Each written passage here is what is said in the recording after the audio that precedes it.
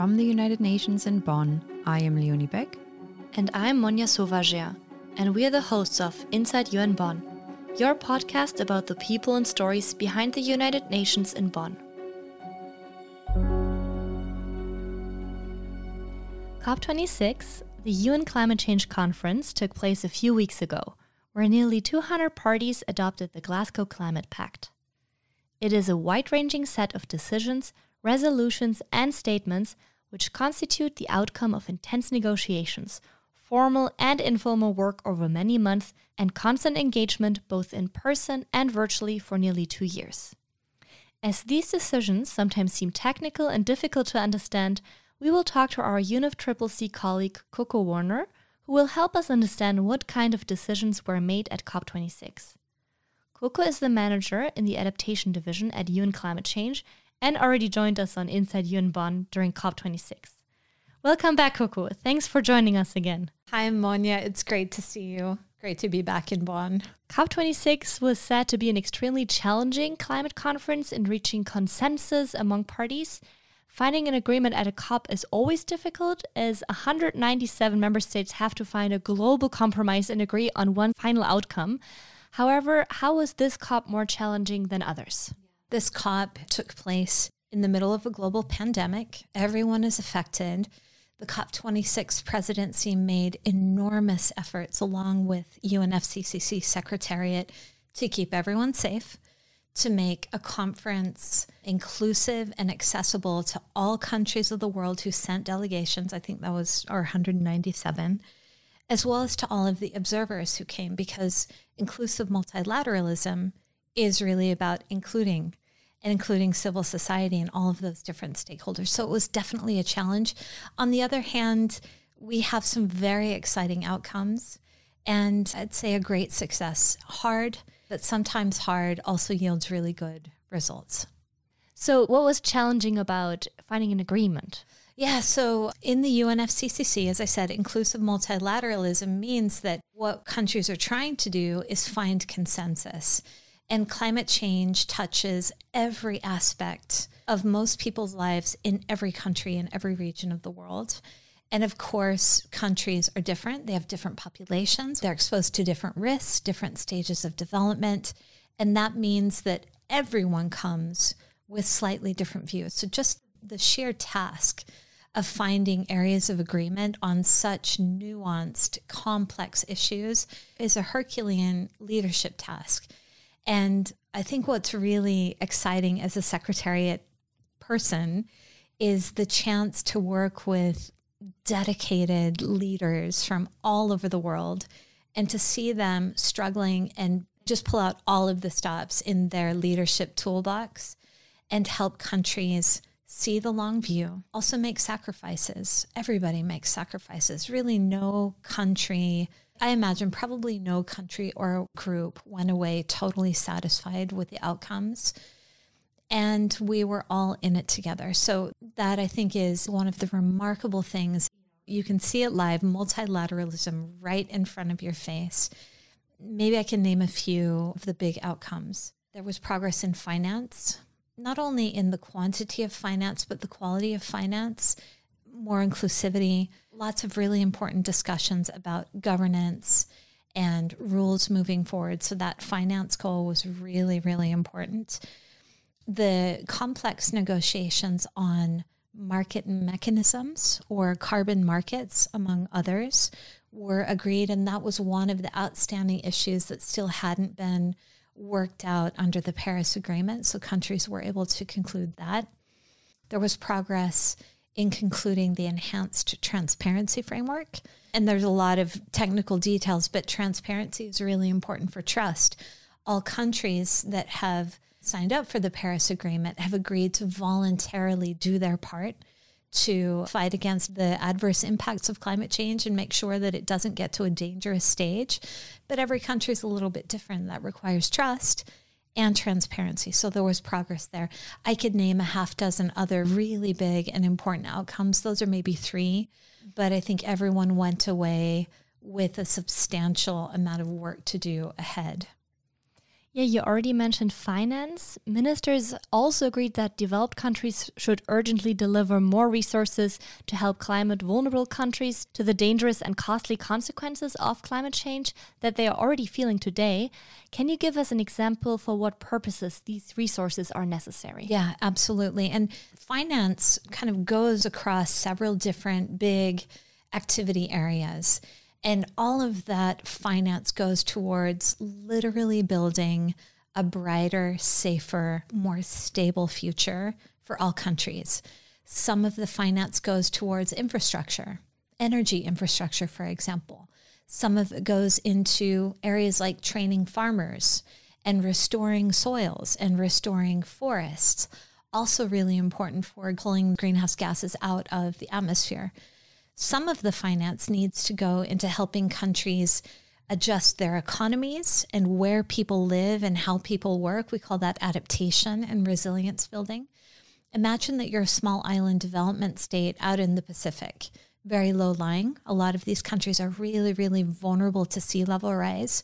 And those countries are looking for finance, capacity, technology that will help them chart a safe, stable future where all of their populations, have a really good future. And there are lots and lots of things to do.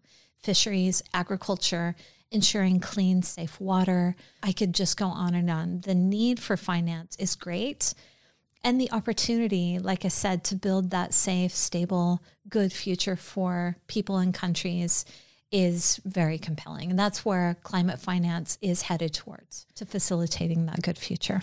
So a very complex topic, as I hear. Absolutely. Beyond the Glasgow Climate Pact, at COP26, countries also made collective commitments to curb methane emissions, to halt and reverse forest loss, and align with the finance sector with a net zero for 2050, to name just a few. Did these commitments come as a surprise to you? There were a couple of things. Our UNFCCC climate negotiations process brings countries together, and there are formal negotiations on agenda items, and there are milestones stretching out into this decade. But at the margins, because countries were coming together and many other important stakeholders, the finance sector, agricultural sector, forestry sector, just to name half, there are so many to name, their partnerships came together and made their own commitments. So not only at the core of it did you have countries looking for consensus on these very tough issues about how to navigate climate change, at the margins you had dozens and dozens of countries, in some cases including the private sector and other actors, saying, hey, not only are we going to find agreements and consensus in the UNFCCC process, as long as we're together, let's make progress in protecting our forests. Let's make commitments, even if it's multilateral or bilateral, to reduce our methane. Let's get as much out of this as we can. And so I think that was almost the flywheel effect of the international climate negotiations. I would say tremendously successful, but of course, success will be measured by the results we get in the future. So we have a lot of work ahead. Yeah, already talking about a lot of work ahead. Under last-minute pressure, the wording in the Glasgow Climate Pact changed from phasing out coal to phasing down coal. Does a change of one or two words really matter? It does. And that is the hard part, as well as the promise of this multilateral negotiations process. Phasing out coal means one thing. It means that by a certain date, countries might commit to completely change their energy systems. And we know from the best available science, including the literature synthesized by the Intergovernmental Panel on Climate Change, that by a certain time in the next decades, the world's economies need to move away from fossil fuels. Fossil fuel emissions are one of the main drivers of anthropogenic climate change, and phasing out coal would have been a major hope for humanity. That said, phasing down coal is better than nothing at all.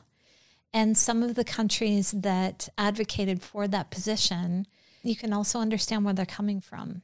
They're developing countries. They have people to feed. In the midst of a pandemic, there are blackouts. They're not able to provide energy for their citizens. And that's the push and pull of the negotiations. And compromise is what we have to do in order to make progress. And you heard that in the final plenary. A lot of countries expressed disappointment about that. And yet they've recognized this is not the end. This is a step. We'll continue in just a few weeks. We'll pick up the next steps and keep going forward in 2022.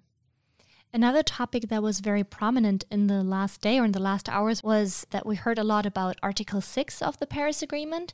Countries were finally able to reach this agreement.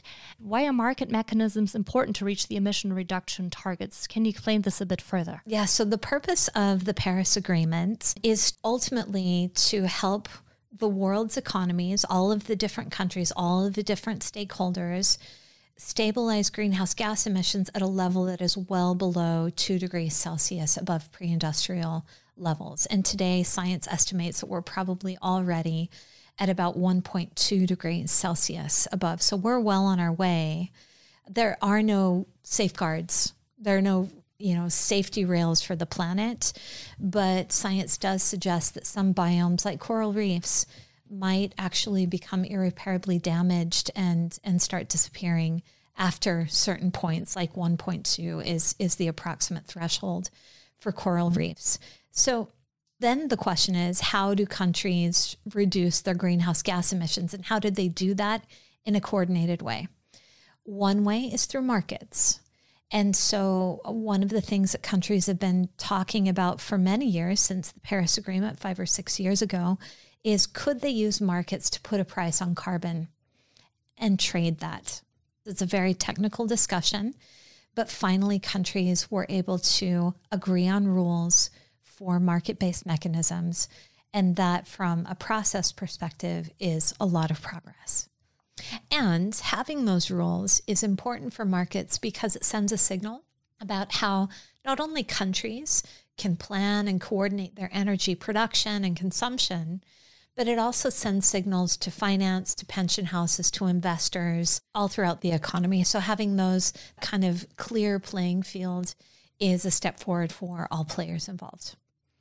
And you already mentioned that a few countries were frustrated with the process or the final result. The Secretary General Antonio Guterres also commented on the final agreement of COP26, and I quote here, "The texts take important steps, but unfortunately the collective political will was not enough to overcome some deep contradictions. What are other steps that are necessary?" Yeah, well, first of all, and this is really unsatisfactory for youth and for the many communities who are on the front lines of climate change.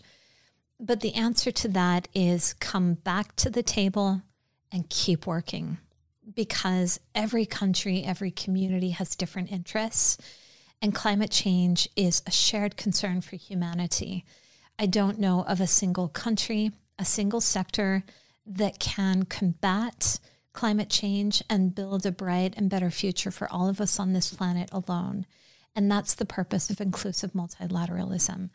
And so we have the UNFCCC process. It's not perfect. I think all of us struggle with it, but this process brings together parties, those are countries, and non-party stakeholders, that's everybody else, to keep working out, to keep building consensus, to keep finding areas for cooperation. And that it's not magic. It's really hard work, and it happens week in, week out, quarter by quarter, step by step. We're already looking towards COP27 in Egypt and beyond.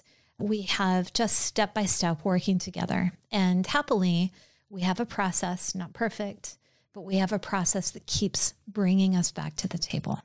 Thank you so much for joining us again here in Bonn, Coco. It has been so interesting talking to you and learning more about how the UNFCCC process works and what the 197 member states agreed on during COP26. So thank you. It has been a real pleasure. The UN Climate Change Conference takes place every year in a different country. In 2017, COP23 took place in Bonn, and the Bonn-based Beethoven Orchestra played the Pastoral Symphony, Beethoven's Sixth Symphony, in front of the COP participants. Since then, the Beethoven Orchestra has become the first ever United Nations Climate Change Goodwill Ambassador. So our second guest today is Dia Kaftan, the conductor of the Beethoven Orchestra. Hello, Mr. Kaftan. It's almost Christmas, so the perfect season to go and see a classical concert, if COVID-19 allows it, of course. So you must be very busy right now. Thank you so much for taking the time out of your busy schedule to talk with us. You're very welcome. Can you tell us a bit more about your background and how you became the conductor of the Beethoven Orchestra? Well, I've been doing music all of my life. I grew up in the countryside, almost on a little farm where music was part of life. And more I developed the wish to do this as a profession. So I started to work at a theater in the city of Trier as a piano player to study the parts with the singers for staging and so on. So I became a conductor and worked in a few places. My last place was the Opera House of Graz in Austria. It's the second biggest opera house of Austria. And from there I came to Bonn 2017 in preparation of the big Beethoven Jubilee to become the chief conductor of the Beethoven Orchestra here in Bonn. Last year, the Beethoven Orchestra became the Goodwill Ambassador of UN Climate Change. This is historic in two ways. First, UN Climate Change has never had a Goodwill Ambassador before. And secondly, it is the first time ever that an orchestra became a UN Goodwill Ambassador. How can music contribute to combating climate change? Well, first of all, music is always a measure to connect people without words all over the world. In terms of climate change, we want to be part of the power who creates a mainstream movement. So we give people power, we give people ideas, we give people, many associations with nature, human life. What does human life mean? I mean, music is always kind of a reflection. It's a mirror in which we look and where we see the depth of our soul. And I think this mirror can be very helpful to not to solve the problems, but to make people able to solve challenges that we face in the future. And what is your role as the UN Goodwill Ambassador of UN Climate Change? Well, right now we work on certain concepts. The first thing, of course, is that we start with ourselves. We try to be very aware of our daily life. What can we contribute to be aware of the balance between our life and the wellness of nature? Then in a second column, we try to support and create certain projects, such as a forest project in Madagascar where the woods are grown to build valuable instruments. And of course, some projects here, we try to support people who try to create an awareness of the situation of our forests, of our nature, of our problems we have here. And third of all, and that's the thing that's of most interest to the United Nations, I think, the idea of communication. So we try to communicate with our programs, by our programs, and at the places where we play the goals of the United Nations, not in a way of being a teacher and teaching many people, but it's important to play this game in a joyful way to show people how wonderful the world is, how much it's worth to preserve these things, and how you can connect to the very distinct ideas of the United Nations. Yeah, that's great. And how about your orchestra? How do you aim to be sustainable on location yourselves? You mean in daily work? Well, there are, of course, small steps to be taken, such as the question of mobility. So we try to make some research programs. How does the public come to our concerts? How do our musicians go to the rehearsal? How do they come to work? So we try to find concepts how we can be part of the movement to become a more green, mobile society. I think that's one of the main issues.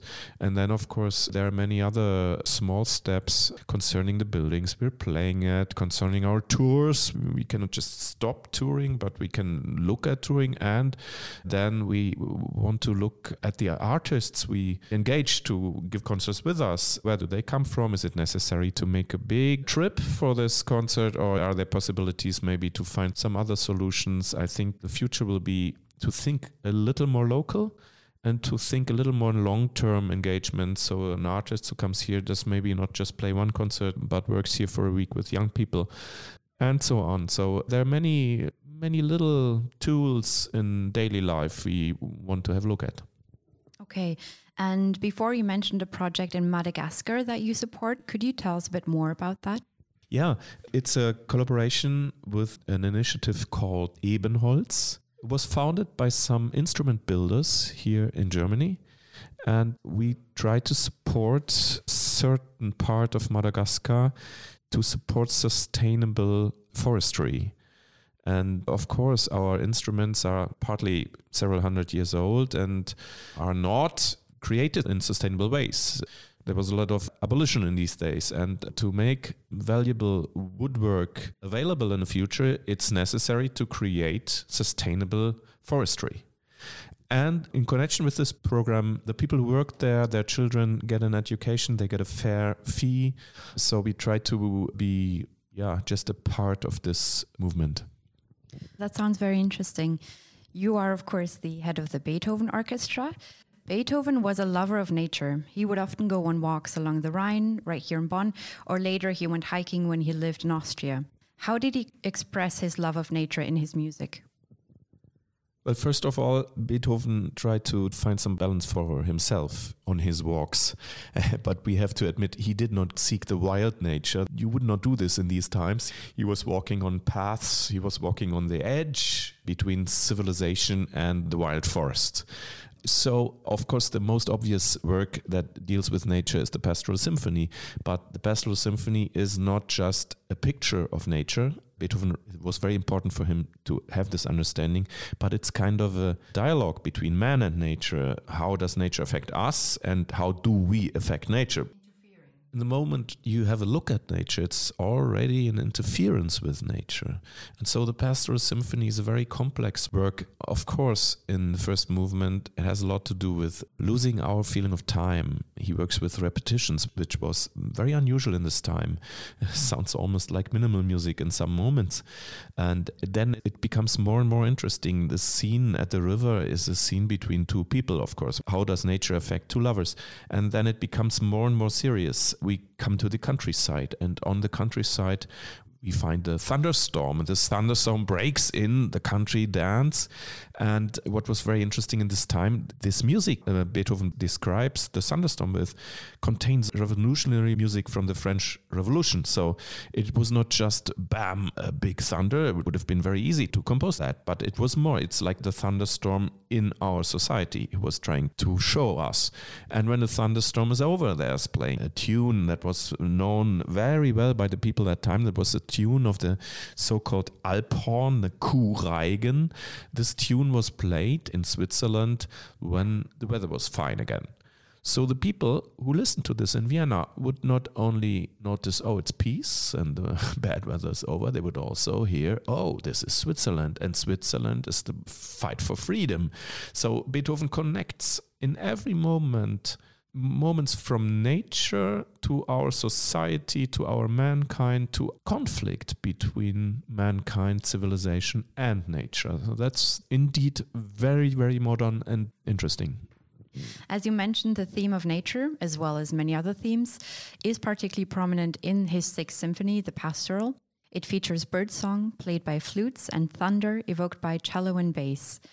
In 2020, to honor Beethoven's 250th birthday, the Pastoral Symphony was performed around the world, including on June 5th, the UN World Environment Day. Did you also highlight the Pastoral in your concerts this past year? Yes, of course, we joined that day, but that day was part of the lockdown, so there was no concert. I don't think there was a concert hardly anywhere. But we recorded the Sixth Symphony in a Corona version. We had musicians playing with long distance. The winds were playing outside, the string was playing inside, and we made it quite a special stream out of this Sixth Symphony to be part of this big day.